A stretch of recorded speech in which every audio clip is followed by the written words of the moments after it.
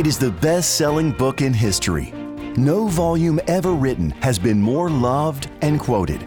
And its words, sometimes simple and sometimes mysterious, should always be studied carefully. It is the Bible, the Word of God. Welcome to Bible Answers Live, providing accurate and practical answers to all your Bible questions. This broadcast is a previously recorded episode. To receive any of the Bible resources mentioned in this broadcast, call 800-835-6747. Once again, that's 800-835-6747. Now, here's your host from Amazing Facts International, Pastor Doug Batchelor. Hello, friends. Would you like to hear an amazing fact? Every time a jet plane lands, you see a little puff of white smoke as the wheels make contact with the ground. This is because each tire leaves about 1.5 pounds of burnt rubber on the runway. Aircraft tires are stationary until touchdown, when the sudden contact with the ground causes tremendous friction, quickly whipping them up to speeds of more than 150 miles an hour and producing temperatures of around 500 degrees Fahrenheit. Jumbo planes, like the Airbus 380 with 22 tires, leave as much as 30 pounds of rubber on the runway with each landing. In case you're wondering, a jet tire is only good for about 200 landings before it needs to be retreaded or replaced. As you might guess, this rapid buildup of rubber can make runways very slick when wet. At larger airports, specialized crews must go out at night 3 or 4 times weekly to remove hundreds of pounds of excess tire rubber from the runways and clean it from the runway lights. It's estimated that 10,000 pounds of aircraft tire rubber is removed from U.S. airports' runways annually. You've probably seen that, Pastor Ross. When the planes come in, you see a big poof when they first make contact. That's right. You know, you always wonder, why don't they figure out a way to turn the tires? But I guess they're going to have to spin them real fast to get 150 miles or whatever it is to touch down without the puff of smoke. But yeah, it's sort of a standard thing. I was wondering the same thing. I thought maybe they could find some air pressure to get them spinning so that there's not so much friction when they make contact. But I'm glad that they clean off the rubber every now and then. And, you know, they have to wait until the last planes come in at night. You know, sometimes it might be 2 in the morning. Then the crew gets out there real quick and the lights on. And they clean off the runway and get it ready for the next day or next few days. And it just reminded me that, you know, as we go through this life, even though we come to the Lord and we've accepted Jesus and we're baptized and our sins are washed away, sometimes we need a refreshing. We need to be re-cleansed. And, you know, Jesus actually established something at the Last Supper where he washed the disciples' feet. And he said, you know, not only are we to remember the Lord's death and sacrifice through the communion of the bread and the grape juice, but Jesus said, if I, your Lord and Master, have washed your feet, you ought to wash one another's feet. And so it's like a mini baptism. But it makes me think of that verse that if we confess our sins, and this is 1 John 1, verse 9, if we confess our sins, he is faithful and just to forgive us our sins and to cleanse us from all unrighteousness. So we're cleansed by coming to the Lord. We repent and we confess our sins. But then why do we need baptism?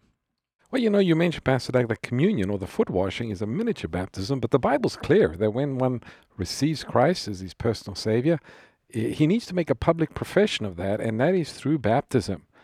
Jesus said, except a man be born of water and of the Spirit, cannot enter the kingdom of God. So that public confession of our faith, to be baptized by immersion, following the example of Jesus, it's an important step, and it's a wonderful step for the one being baptized. Mm-hmm. It's a new beginning. It's cleansing from the past. You can claim the promise of the verse you just read, that if we confess our sins, Christ will forgive us and cleanse us, and you come up out of the water and you have a new walk with Christ. It's an exciting experience. And then when we have the Lord's Supper, communion, and even foot washing, that's sort of like cleaning the runway every now and then. That's right.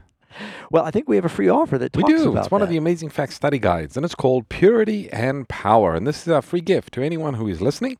All you need to do is call the number 800-835-6747 and ask for offer number 121.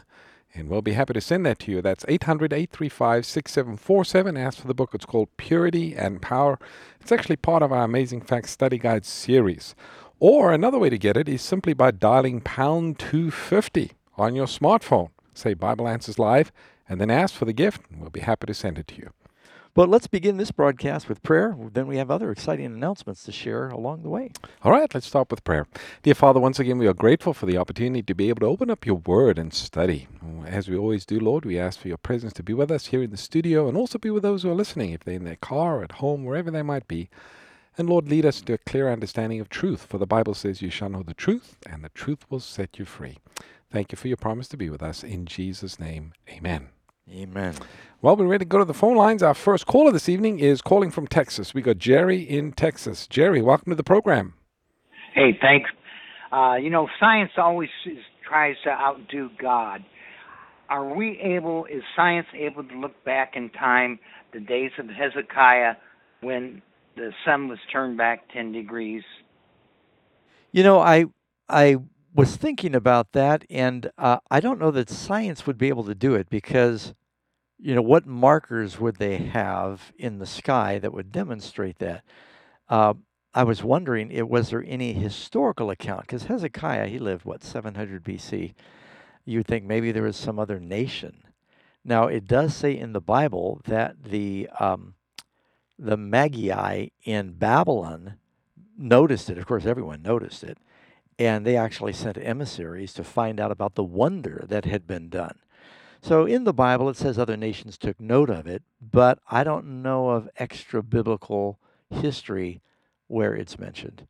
I mean, God can do anything, but if you stop the earth spinning on its axis for that period of time and then started it up again, there would be nothing in nature to indicate that other than just the long day that the people had when they were there. Yeah, and people would say, well, that was a really long day. Yeah, I know. I've had those days before. So it'd be hard to find, Jerry. I haven't heard of anything, but I might poke around on the internet and see if there's anything in history. Next caller that we have is Lois from Florida. Lois, welcome to the program. Hello, Pastor. How you doing? Oh, it's Louis. Hi. Louis, How are you? Louis. Sorry. If everything's okay. Yes, and your question? My question is from Revelation 21, verse 4, the ending, where it says, the former things have passed away. How much are we to actually remember, like our families or anything like that? Do we remember anything? Well, I think when it says the former things have passed away, it's telling us that all the painful memories will be gone. God is going to wipe away our tears.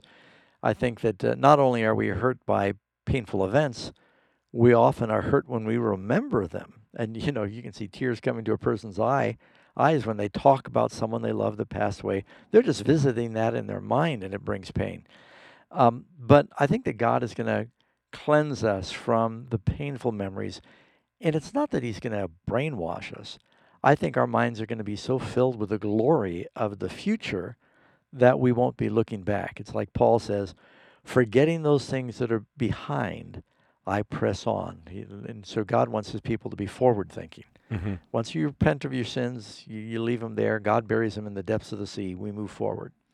And that's true even in life today. People have gone through some difficult experiences, but the pain does wear off to some degree. Mm-hmm. And here, the promise in the new earth, those painful experiences or memories will eventually fade away. And there'll be nothing to take away from the joy and just the worship, the experience of being eternally in heaven. Amen. All right, thank you for your call. Next caller that we have is Gary, listening in Illinois. Gary, welcome to the program. Thank you. My question is about our covenant with God. I know the first one was circumcision and then the 10 Commandments, but now Jesus in Matthew 26, verse 28 says, this is the blood of the new covenant, which is shed for the many for the forgiveness of sins. So to understand that, I go to 1 John verse 9. If we confess our sins, he's faithful and just to forgive us our sins and cleanse us from all unrighteousness. So the new covenant is Jesus forgiving sin in view of sanctification. Am I right? No one is saved by the law. In the Old Testament, they were saved by faith. In the Old Covenant, though, it talks about God made an agreement with his people where he said, here's my law. And the people said, all the Lord has said, we will do. but they broke the law almost immediately. They made a golden calf. And then God said in Jeremiah, he said, I'll make a new covenant with the house of Israel. I'll write my law on their hearts. Now, the covenants were all sealed with blood. In the Old Testament, the Old Covenant was sealed with a symbol for Christ's blood. It was the blood of a lamb. That's why when Jesus got baptized, John the Baptist said, this is the Lamb of God that takes away the sin of the world. And so Jesus is basically saying the new covenant, it's not based on the lamb's blood, it's based on the precious blood of the Son of God. Yes, and it's through that we're both justified and sanctified, as you mentioned. Through faith in that, our sins are forgiven, and we walk in a newness of life.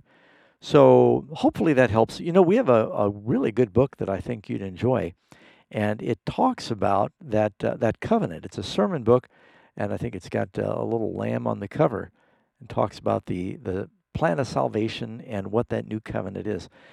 And if you'd like, we'll be happy to send you a copy of that, Gary, and you call and ask for the book on the new covenant. As a matter of fact, here it is. It's called Blood Behind the Veil. It's got a lamb on the cover. That's probably the one you're thinking of. Okay. Yeah. That's the free offer. We'll be happy to send it to anyone wanting to learn more about the new covenant. It's called Blood Behind the Veil. And to call, to get it, just call the number 800-835-6747. You can ask for the book. It's called Blood Behind the Veil. Or dial pound 250 on your smartphone. Say Bible Answers Live. Ask for that by name, Blood Behind the Veil. And we'll be happy to send it to you. All right, next caller that we have is Philip, listening in Arkansas. Philip, you're on Bible Answers Live. Hi, thank you. My question is in Revelation 14, after the three angels' messages, you get to verse 13, and it says, blessed are the dead who die in the Lord from now on. So my question is, what's different about those who die in the Lord after the three angels' messages versus those who have always died in the Lord? Yeah, good question. You know, I think it's referring to a time of trouble that is coming upon the earth. According to Daniel chapter 12, it says when Michael stands up, there will be a time of trouble worse than the world has ever seen.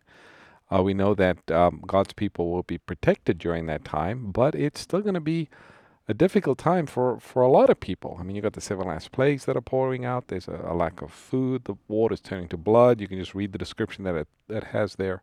And here is sort of a blessing pronounced upon those who have faith in God. They are laid to rest before the final time of trouble. Their reward is in heaven. And it's true, everyone who's died in faith, they are blessed.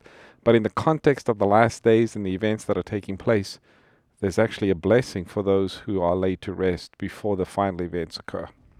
That's right. Yeah, and I think I was looking for the verse. It's in Isaiah where it says that none considers that some of the people that die are saved from the wrath to come. Mm-hmm. And back in Isaiah's day, he knew the Babylonian captivity was coming. He says those that die before that, it's going to be a blessing. And before the great time of trouble, which you find in Revelation 14, as you say, it's going to be a blessing for those to go to sleep and not have to experience that. Next caller that we have is Anna, listening in Oregon. Anna, welcome to the program. Evening, pastors. My question tonight is, who are the 24 elders in Revelation? Are they elders that were resurrected when after Jesus, or are they beings from other planets? Well, there are two theories. I'll tell you what. One theory is that, when Christ died and rose again, actually it says when he died there was an earthquake and many graves were opened, and some of the saints, or many of the saints that slept around Jerusalem, were raised and ascended to heaven with him. Some have thought, well, maybe those 24 elders are composed of some of the saints that were buried around Jerusalem that came forth with Christ. That would be a pretty narrow sample of the people that God would put around the throne. The other theory, and this is probably the one I ascribe to, is that the Bible tells us in Job there was a day when the sons of God came to present themselves before the Lord, sons of God, and they are like the leaders of unfallen worlds. Adam was called the son of God, and he was to have dominion of this world, but he gave it to the devil. So instead of Adam showing up, Satan comes to this heavenly meeting. Again, I'm talking about Job chapter 1. And so it's been believed that, these 24 elders are really representatives of God's unfallen cosmos out there that have come. It's also a play on what you see. When I say play on, it's like there's a symbol in the Old Testament you read where both David and Solomon, they had leadership that surrounded them in the number of 24, which is, of course, 12 times 12. It's symbolizing, God's leadership in heaven. Yeah, maybe just one more thing on that, Pastor Doug. Isaiah chapter 24, verse 23, this is the Old Testament. It says, the Lord shall reign before his elders gloriously. Yeah. And that's the Old Testament. Yeah.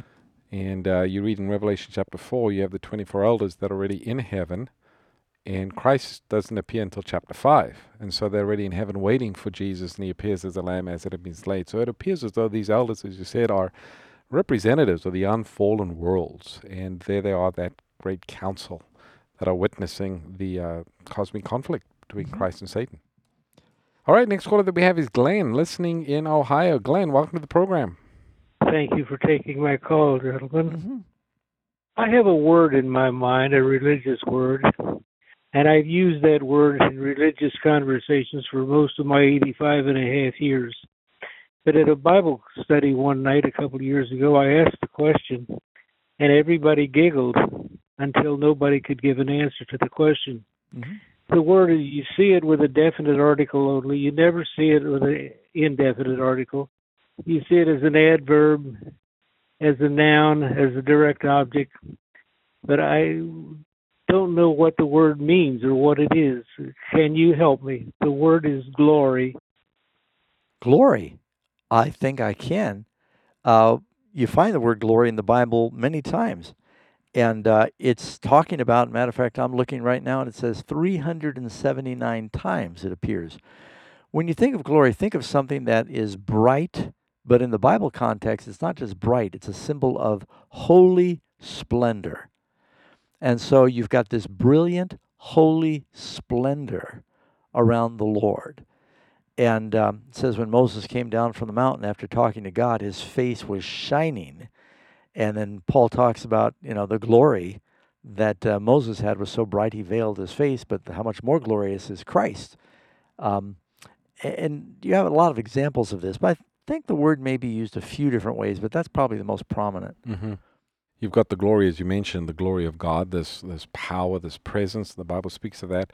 But then the Bible also tells us to give God glory. So not only does God have glory in and of himself, but we can give him glory. And the way we do that is to live a life that brings honor to his name, to be obedient to what he asks us to do. We are giving glory to God. Whether you eat or drink or whatever you do it to the glory of God. Right. The first angel's message in Revelation 14 says, fear God and give him glory. So it's more than just the glorious presence of God, but it's actually willing obedience that is part of giving glory. And even with our mouths, when we praise him, we can be glorifying God in our words as well. So that's, I know that's broad, but it's one of those words that it's a glorious word. Hope that helps a little bit, Glenn. By the way, I've got a little book. It's called The Two Witnesses, and it talks about the glorious mount. And this is where God's glory is revealed on the mountain to Peter, James, John, and Jesus is transfigured. And it discusses that a little bit. To receive the book, just call and ask for it. The number is 800-835-6747. You can ask for the book. It's called The Glorious Mount. Or dial pound 250 on your smartphone. Say Bible Answers Live. And say, I'd like the book, The Glorious Mount. Pastor Doug, we're getting a lot of folks who are actually doing that. They're just dialing pound 250. And they're able to get the free offer right there. It's easy number to remember. Next caller that we have is Dwayne, listening from Georgia. Dwayne, welcome to the program. Hey, good evening, gentlemen. Evening. I got a question about the Sabbath. Is it a friend of mine is telling me that he believes that we have lost sight of the true Sabbath through Babylon. I don't know if you've ever heard of this before, either one of you.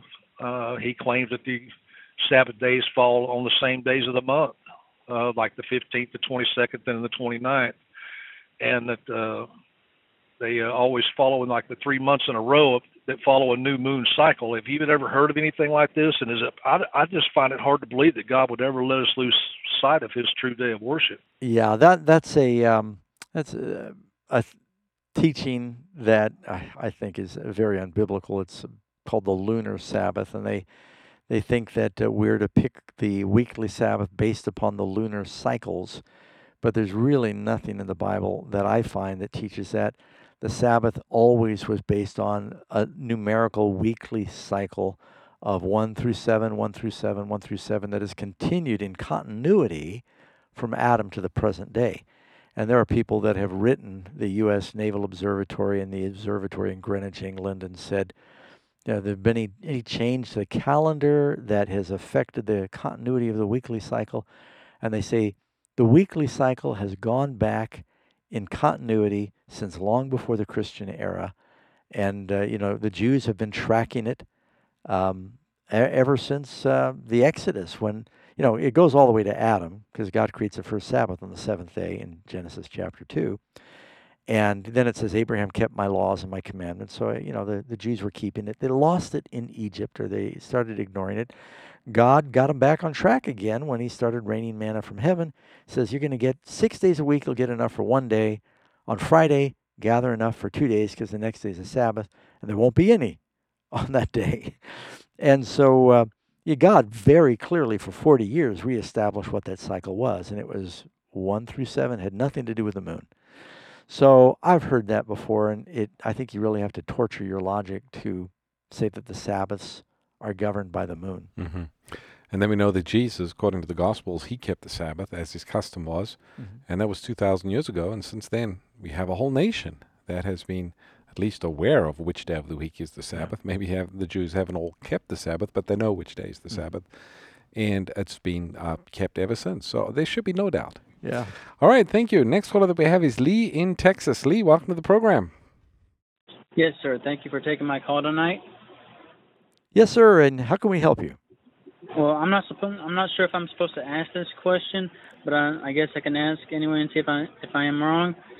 There are 6 chapters to the Pope's encyclical Laudato Si.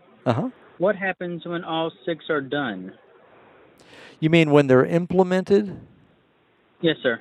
Yeah, well, the popes have had encyclicals for, 1,500 years, and it'll lay out the ideals that they want.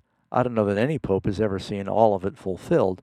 And the Laudato Si encyclical that Pope Francis wrote, and I understand he's coming up with a 2.0 version of it. It's been updated or expanded. It was unique in that it especially focused on the environment. And folks are interested to see, how's he going to implement this? Well, so far, he's campaigned for changes and things that would affect global warming, but he certainly hasn't been able to implement all the changes that he had as ideals in his letter. But it does tell us the important thing about when the Pope issues an encyclical, it reveals kind of what their desired agenda is. And so this one was very interesting because it was unique in that I think Francis became the first Pope that really said that, the Christians need to focus on saving the planet. Instead of moral change, it was making, environmental issues a moral issue. So that was interesting. We'll be back in just a few moments, so don't go anywhere. More questions are coming. Stay tuned. Bible Answers Live will return shortly.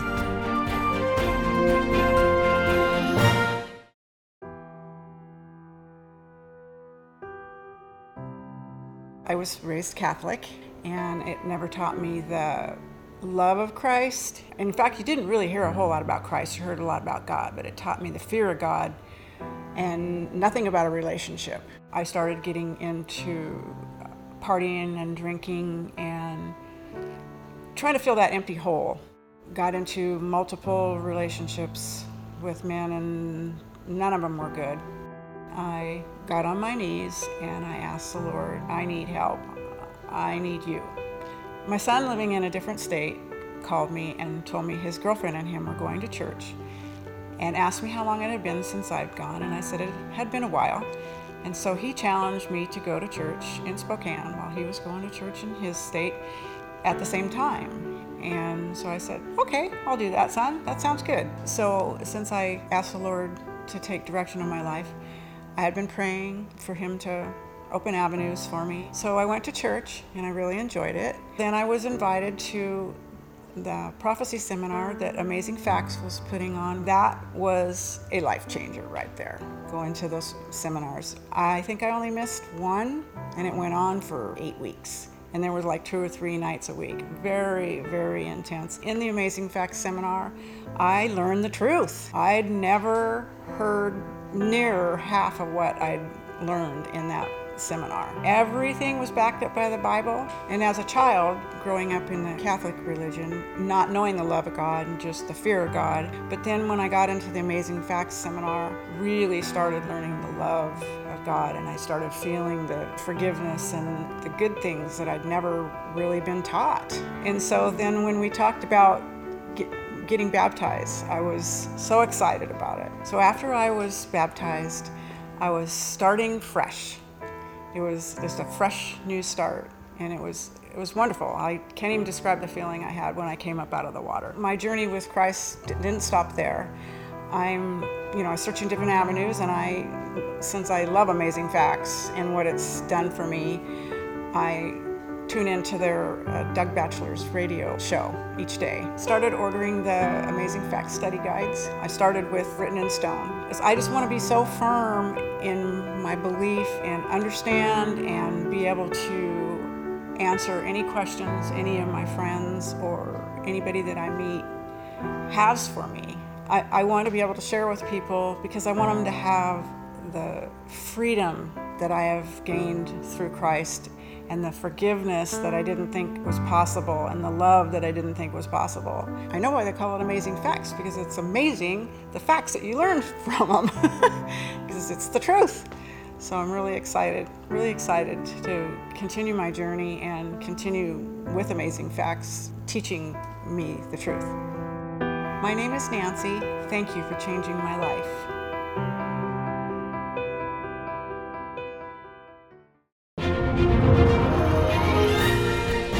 You're listening to Bible Answers Live, where every question answered provides a clearer picture of God and His plan to save you. So what are you waiting for? Get practical answers about the good book for a better life today. This broadcast is a previously recorded episode. If you'd like answers to your Bible-related questions on the air, please call us next Sunday between 7 p.m. and 8 p.m. Pacific Time. To receive any of the Bible resources mentioned in this evening's program, call 800-835-6747. Once again, that's 800-835-6747. Now, let's rejoin our hosts for more Bible Answers Live. Welcome back, listening friends, to Bible Answers Live. And if you've tuned in somewhere along the way, this is a live international interactive Bible study, and you can participate. You can call in with a Bible question, and that's 800-GOD-SAYS.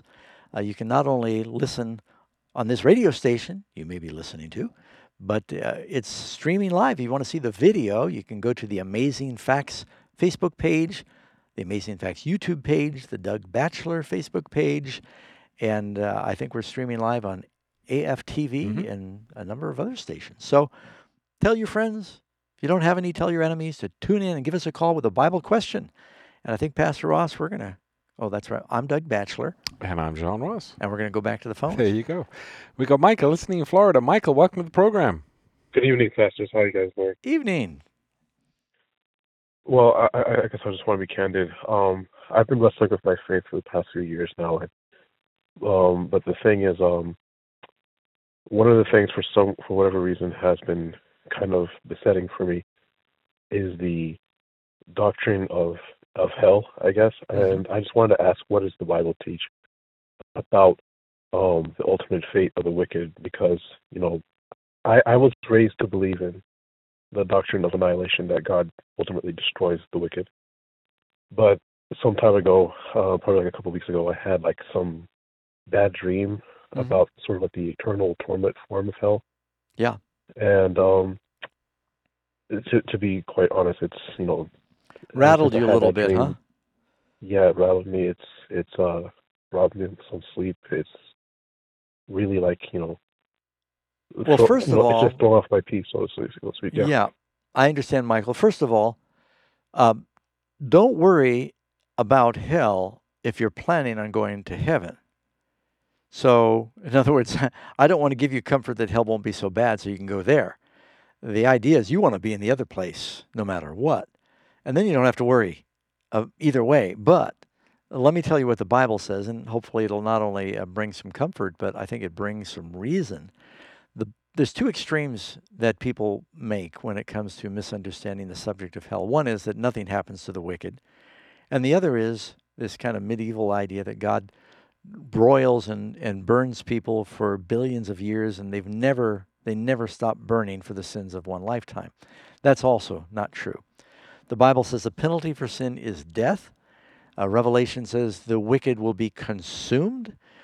You read in Malachi chapter 4, it says they will be burnt up. It says you will diligently consider his place and it will not be. It says you will tread down the wicked. They are ashes under the soles of your feet. That's also in Malachi. It says the penalty for sin, of course, is death. The gift of God is eternal life. God does not give eternal life to the lost. Everyone is cast in the lake of fire that is lost. The lost are cast into the lake of fire. Everyone is punished according to his works. If everyone burns forever, they all get the same punishment. Everyone is punished according to his works, and they are consumed. The Bible uses the words consumed, devour, burnt. Now, they are burnt with eternal fire. What that means is the result of the fire is eternal. The Bible says the fate of the wicked is the same as Sodom and Gomorrah. Sodom and Gomorrah, God rained fire upon them. They were burnt. They've never been rebuilt. They were burnt with eternal fire. And so those cities aren't there anymore, and they're not still burning. And we have a whole study on this. I could go on and on, but I think it'll bring you comfort. The Bible is really clear that God is fair and just in dealing with the wicked. There is a hell, there is fire, but it does not burn forever and ever. We've got a website called helltruth.com. And it's got all the scriptures there. It's actually got the lesson you're referring to as well, Pastor Dagan. For anyone wondering what's going to happen, and why is this important? Well, I think, first of all, as you said, for the redeemed, they're going to be in heaven. That's where we want to be. But the idea of an eternal burning hell for, forever, for somebody suffering just because of their life of sin, that's a reflection on the character of God. Would a loving God do that? I think that doctrine, a misunderstanding of this doctrine, has led countless millions to turn away from God, saying, well, I don't want to serve a God like that that's going to torture people throughout eternity. That's not what the Bible says. Yeah, absolutely. So hopefully that helps a little bit, Michael, and be careful not to let the devil frighten you with dreams, because that's really not the source of truth. We can have all kinds of dreams. We have a study guide called Is the Devil in Charge of Hell? That actually answers all of these questions. In addition to the website, just helltruth.com, you can call and ask for that study guide. The number is 800-835-6747. And ask for it. Is the devil in charge of hell? You can also dial pound 250 on your smartphone. And just say Bible Answers Live and then ask for that study guide. And we'll be happy to send it to anyone who calls and asks. We got Cammie in California. Cammie, welcome to the program. Good evening, pastors. Thank you very, very much for taking my phone call this evening. My question, it's regarding Matthew 5:48, which says, "Be ye therefore perfect, even as your Father which is in heaven is perfect." So what is meant by perfect, especially in light of all of our righteousness being as filthy rags in Isaiah 64:6? Yeah, that is a good question, because people are thinking, oh, wow, if I've got to be that kind of perfect, how can I do that? I think part of the answer would be always compare Scripture with Scripture. When Jesus uses that same phrase in Luke, and if you look in Luke chapter 6, verse 36, he says, "Therefore be merciful as your Father in heaven is merciful." And so the word perfect that he uses in Matthew is the word be mature. And here Jesus, he says, be merciful. God wants us to have a perfect love and mercy for other people. If the idea of being perfect means that we all needed to be some sort of super sterilized stainless steel Christians that are flawless, nobody's going to make it. God wants us to have perfect love, and if we love him, we'll keep his commandments, right? So whenever I find out, when I want to know what is Christian perfection, I just look at the stories in the Bible of the faithful. And I know Elijah's in heaven. I want to be like him. Well, the Bible says Elijah was a man subject to like passions as we are, but he prayed and God answered his prayers. I want to have the kind of faith Daniel had, where he said, I love the Lord so much that I'd rather go to the lion's den than disobey him. Or the faith of Shadrach, Meshach, and Abednego, or Peter, James, and John, who will be in heaven, but they were arguing with each other about which of them was the greatest. They were human. And so, God wants us to keep our eyes fixed on Jesus, to be like him, be born again, to have that Christian perfection. Hopefully that helps a little bit. Sometimes I remember I first read that and it said, be perfect, even as the Father is perfect. And I thought, wow, not only that, you read in, I think it's 1 Peter, he says, be holy as I am holy. I think, how am I ever going to be as perfect and holy as God? Well, the only way that happens is if God washes us from our sin and gives us his spirit and his character so we reflect his image. So it's the born-again experience he's talking about. I also think this is when Jesus says, be perfect even as your Father in heaven is perfect, it's more of a promise than a command, because how can someone who is imperfect be perfect? Mm-hmm. But there is a promise that God is able to do that which we cannot do for ourselves. Yeah. So to be perfect is a gift of God. It is the Spirit of God working within us. We are to cooperate, but in reality, it is the working of God. Mm. All right, thank you for your call. We've got Noah listening in Kentucky. Noah, welcome to the program. Hey, Pastor Doug. Hi. My question is, if you sell your soul to Satan and get something in return, can you repent and return to God and still go to heaven, or is it over? Is it final? Yeah, that's a good question. So if you make a deal with the devil and you promise, you make a vow, can you break a vow made to the devil? I would say yes, because otherwise that would be the unpardonable sin. There's a lot of examples in the Bible of people that were serving the devil, and God transformed them. You got, King Manasseh, that he was sold out worshiping pagan gods, but he was converted, he repented. And so to make a vow to the devil is a sin. So can God forgive sin? Yes, he'll forgive that sin. First of all, the sin of breaking a promise to the devil. Secondly, even dealing with the devil. But yeah, don't fall into that trap of thinking, well, I made a promise to the devil and he gave me what I wanted. Now I'm lost. Repent of what you did. And let me give you an example. Maybe it's not a good one, but sometimes when we're desperate, we do things, and I think God knows you're just not in your right mind. I was hitchhiking one time and praying for a ride, and hours went by, and I couldn't get a ride, and I thought I was going to die out in the desert on this freeway. And I rashly promised. I said, Lord, if you'll give me a ride, I promise if I ever get a car, I will pick up every hitchhiker that I see. I was tired and hungry, and so I made this kind of a rash promise. Well, I tried when I first got my car to pick up every hitchhiker, and then as time went by, I realized this is absurd. I couldn't do it. And I just said, Lord, that was foolish, and I hope you'll forgive me. But that doesn't mean a Christian shouldn't keep their promises, but I think sometimes we do things like that, and God winks at our ignorance. Mm-hmm.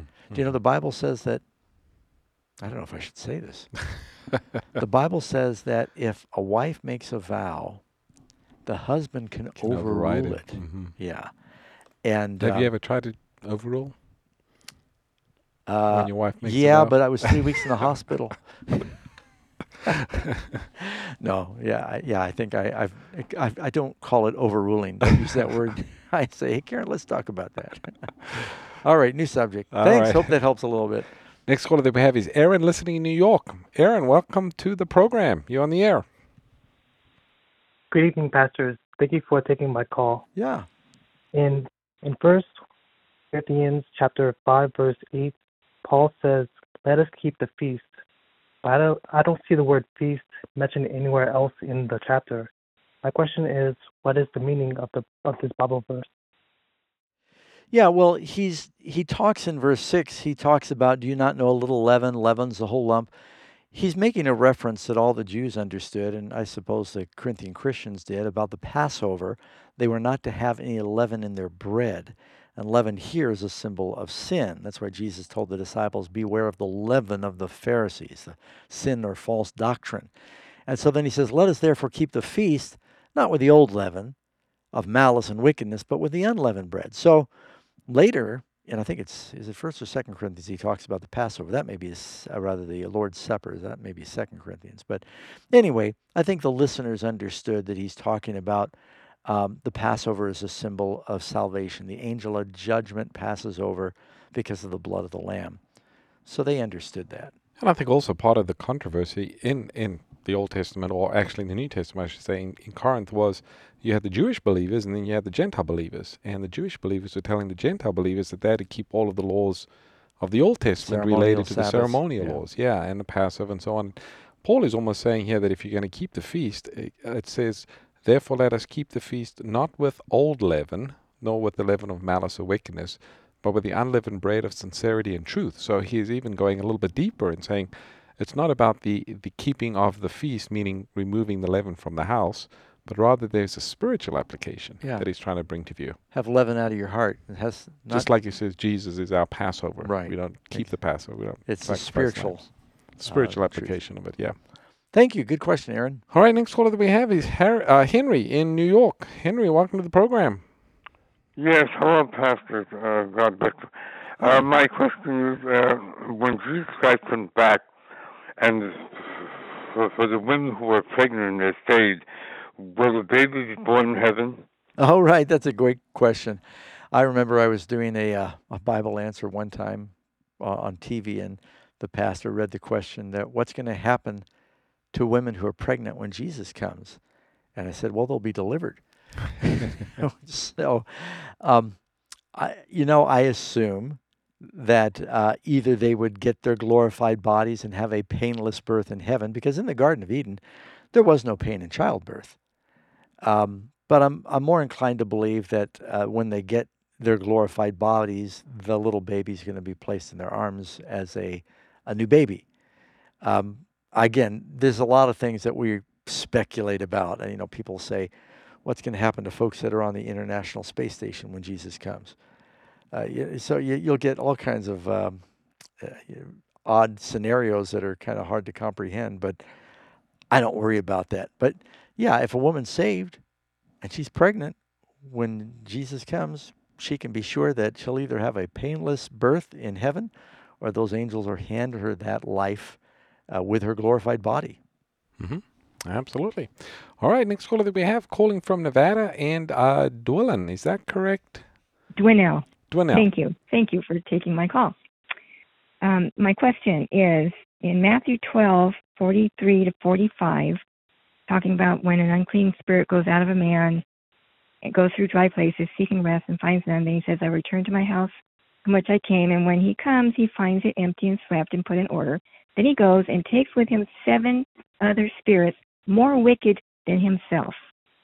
And my question is, are the spirits, are the evil angels different levels of wickedness? Well, I think they probably could be.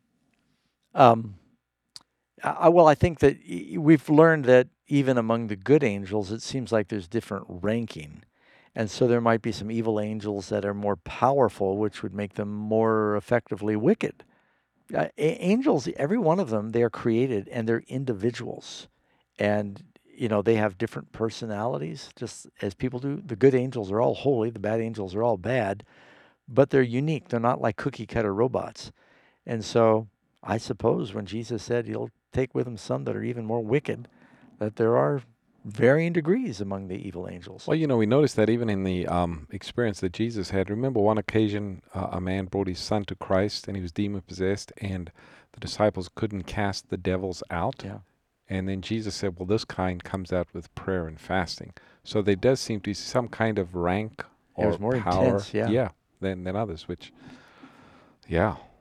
interesting. So, yes, and I think but the most important part of that parable, and it is a parable, is Jesus is saying if you come to him and the devils are cast out and you're forgiven of your sins, replace that in your life with something good. If you don't introduce the light of the truth in your life, eventually the darkness comes back and it can seem even darker.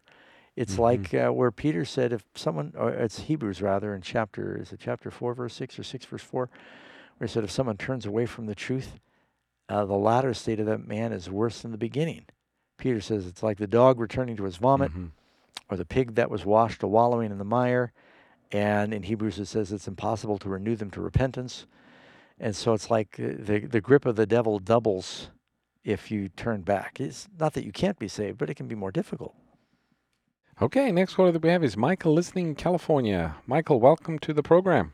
Thank you. Yes, sir. Had a question for you about the feast days. Leviticus 23, they're listed right there. And the first 3 verses are talking about the Sabbath, the weekly Sabbath. Right. Now, I've been keeping these days since 1975, and I don't know who to ask about this, but I'll throw it at you. Those weekly Sabbaths on the first 3 verses should be included in the new year, correct? As you have the Day of Atonement, you have Feast of Trumpets and all that. God lists them from that point on. And it's based on the spring equinox. The 10th day, you select the lamb. And on the 14th day, you kill him. You sacrifice him. Yeah, let me pause you for a second just to make sure I'm understanding. Are you asking if we should be keeping the annual feasts? Because the Sabbath in verse 3 is a weekly feast, and the other ones mentioned in chapter 23 are the annual feasts. That's correct. So you're wondering if we should keep them the same? They should be in the same year. That would mean that there would be a new calendar every year because those days change, and instead of using the Gregory Pope calendar. The Gregorian calendar had nothing to do with the Jewish feast days. That didn't come around until... That's correct. Yeah. You're right. Well, Julius Caesar is the Julian calendar, and then later you had Pope Gregory updated the Julian calendar, and that's why we're now living under the Gregorian. But neither of those had anything to do with Leviticus. They lived long before... Leviticus is long before the Caesars. Let me You count the days, though. Okay, go ahead. Yeah, let me just jump in here now. And what's happening in Leviticus 23 is Moses is going through the annual feasts. He begins by separating the weekly Sabbath and saying, of course, 6 days your work will be done. The 7th day is the Sabbath, a holy convocation. You gather together in all your dwellings. That's a weekly cycle. That was part of creation, part of God's perfect plan. It says in heaven, from one Sabbath to another, all flesh will come and worship before the Lord. And so that's a memorial of salvation. It's a memorial of creation. The Levitical annual feast did not happen until after 2,000 years after sin, or even more than that, because it was after Moses, after the Exodus. And they were nailed to the cross.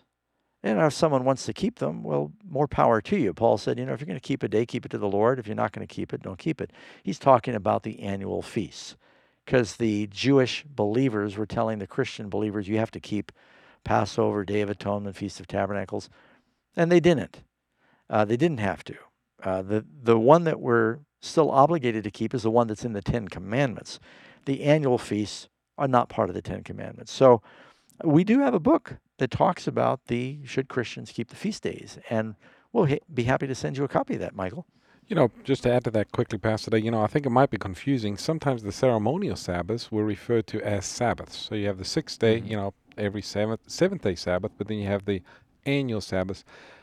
The feast days were to be commemorated like a Sabbath. In other words, they were to work on that day. Right. And it was a gathering, a holy convocation, which occurred also on the 7th day Sabbath. So when you see the word Sabbath, it could refer to the 7th day Sabbath, or it could be referring to one of those ceremonial Sabbaths. And that's why you need to figure out, is this an annual day that it's talking about, or is this the weekly day? And that's the distinction.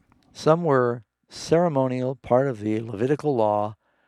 The weekly Sabbath was part of the 10 Commandments, and it had a very practical application for all people at all time, and even the animals were to be given a day of rest. So just want to make sure that we're separating the two out, and I think Michael was saying that he thought we should still be under an obligation to keep both. So we do have that book. It's called Feast Days and Sabbaths. We'll be happy to send it to anyone who calls and asks. The number is 800-835-6747, or you can dial pound 250 on your smartphone. Let's see, Pastor Day, we might have time for one or two more callers. Let's try for, we got Thomas in New York. Thomas, welcome to the program. Oh, how you doing? Thanks for taking my call. There's a lot of stuff on the internet I hear about Ellen G. White tried to predict the end of the world, William Miller, and they say Ellen G. White a false prophet, the Assembly went is false. How do I address this? But they say the Assembly went to try to predict the second coming of Christ. What should I tell them? Ellen White never predicted the second coming of Christ. Ellen White was one of many Christians in the 19th century that were in the Millerite movement, and the Millerite movement was believing that Christ was coming in 1844. But she did not predict that, and actually later said that was a mistake. So people that try to connect the two, it's just not accurate. It was William Miller that established that date. I don't think the Bible's quite clear, Pastor Doug. No man knows the day or the hour. So if anyone's trying to predict when Jesus is coming, well, be aware. And Ellen White said, don't predict it. No one knows the day or the hour. So hopefully that answers that. Do we have half a question we can ask? We got Robert in Washington. Robert, real quick, we got just a few minutes. Yeah, real fast. Thank you for taking the call. On 1 Samuel 16 in verse 16 and 23, it says an evil spirit from God. I didn't think that evil spirits came from God. If you could explain that to me, I appreciate it. Thank you very much. Yeah, good question. Probably the best way to understand that is when you read the book of Job, the devil was asking permission to prove that Job wasn't really loyal to God, and God had to basically lengthen the devil's leash or allow him to do it. So you might say, well, God sent the devil to Job. God, every good and perfect gift comes from God. God allowed Job to be tested to a certain point to demonstrate his faith and even to strengthen his faith. But it was the devil that did it. It was the devil that initiated it. And it's the same thing that you're reading about with King Saul. Saul grieved away the Holy Spirit because of his pride. And when you grieve away the light, the only thing that's left is darkness. The devil came in as an evil spirit and filled that vacuum and tormented the king. So the Hebrew uses kind of the old phrase, came from the Lord. Hey, friends, you've asked some great questions tonight, and just as time goes so quickly, wish we had more time, Pastor Ross. Thanks so much for studying the Word of God with us, and Lord willing, we'll do it again together next week. Thank you for listening to today's broadcast. We hope you understand your Bible even better than before. Bible Answers Live is produced by Amazing Facts International, a faith-based ministry located in Granite Bay, California.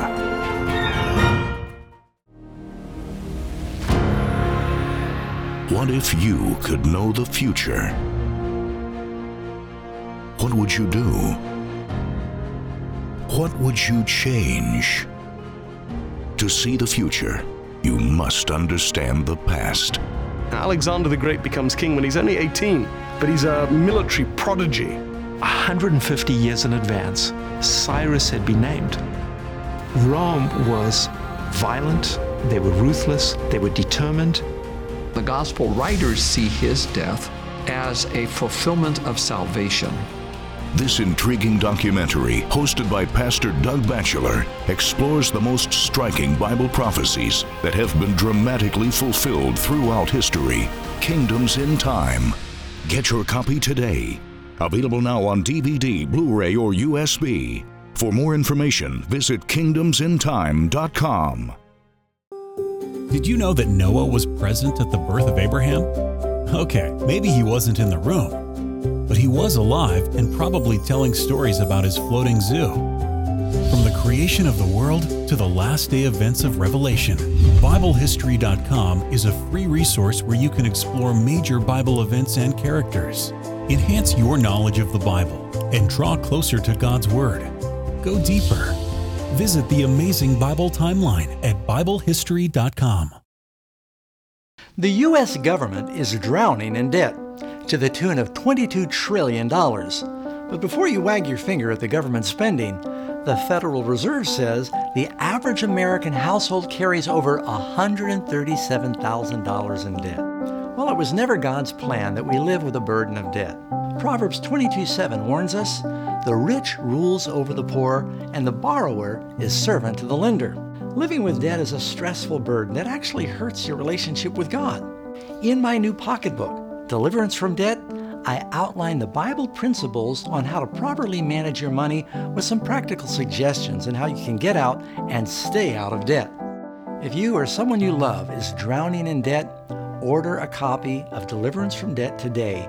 It can be a lifesaver to keep you from going under. Please call 800-538-7275 or visit afbookstore.com.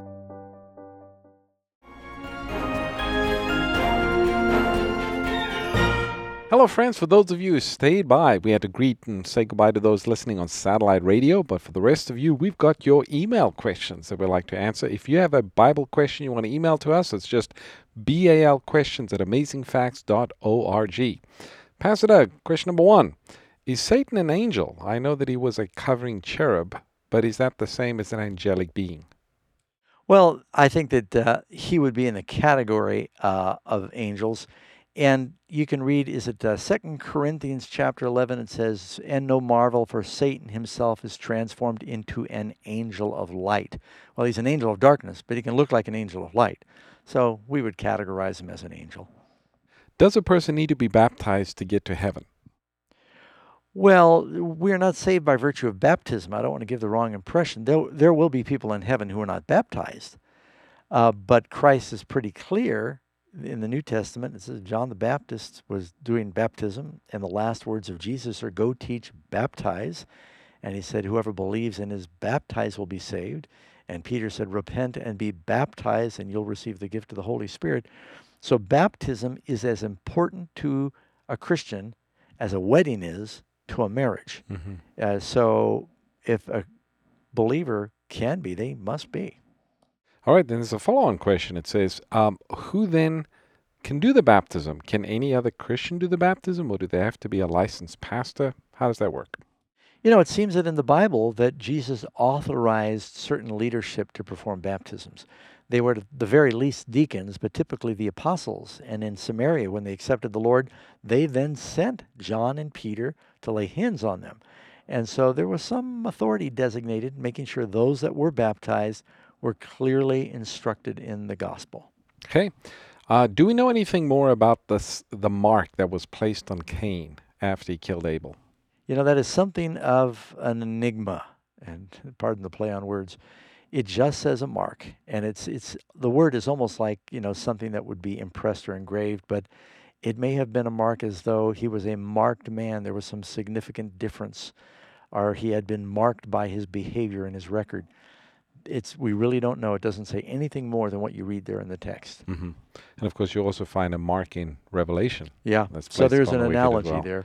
Last quick question, Pastor Doug. Why are there gates on the New Jerusalem if there's nothing evil outside? Gates aren't all bad to keep bad things out. Gates are also borders to keep good in, and just gives us a delineation. Thank you so much again for your questions. God bless. We'll study again together next week. This broadcast is a previously recorded episode. If you'd like answers to your Bible-related questions on the air, please call us next Sunday between 7 p.m. and 8 p.m. Pacific Time. To take advantage of the offers you've heard on this broadcast, call us at 800-835-6747 or visit our website at amazingfacts.org. Tune in next time for more Bible Answers Live. Honest and accurate answers to your Bible questions.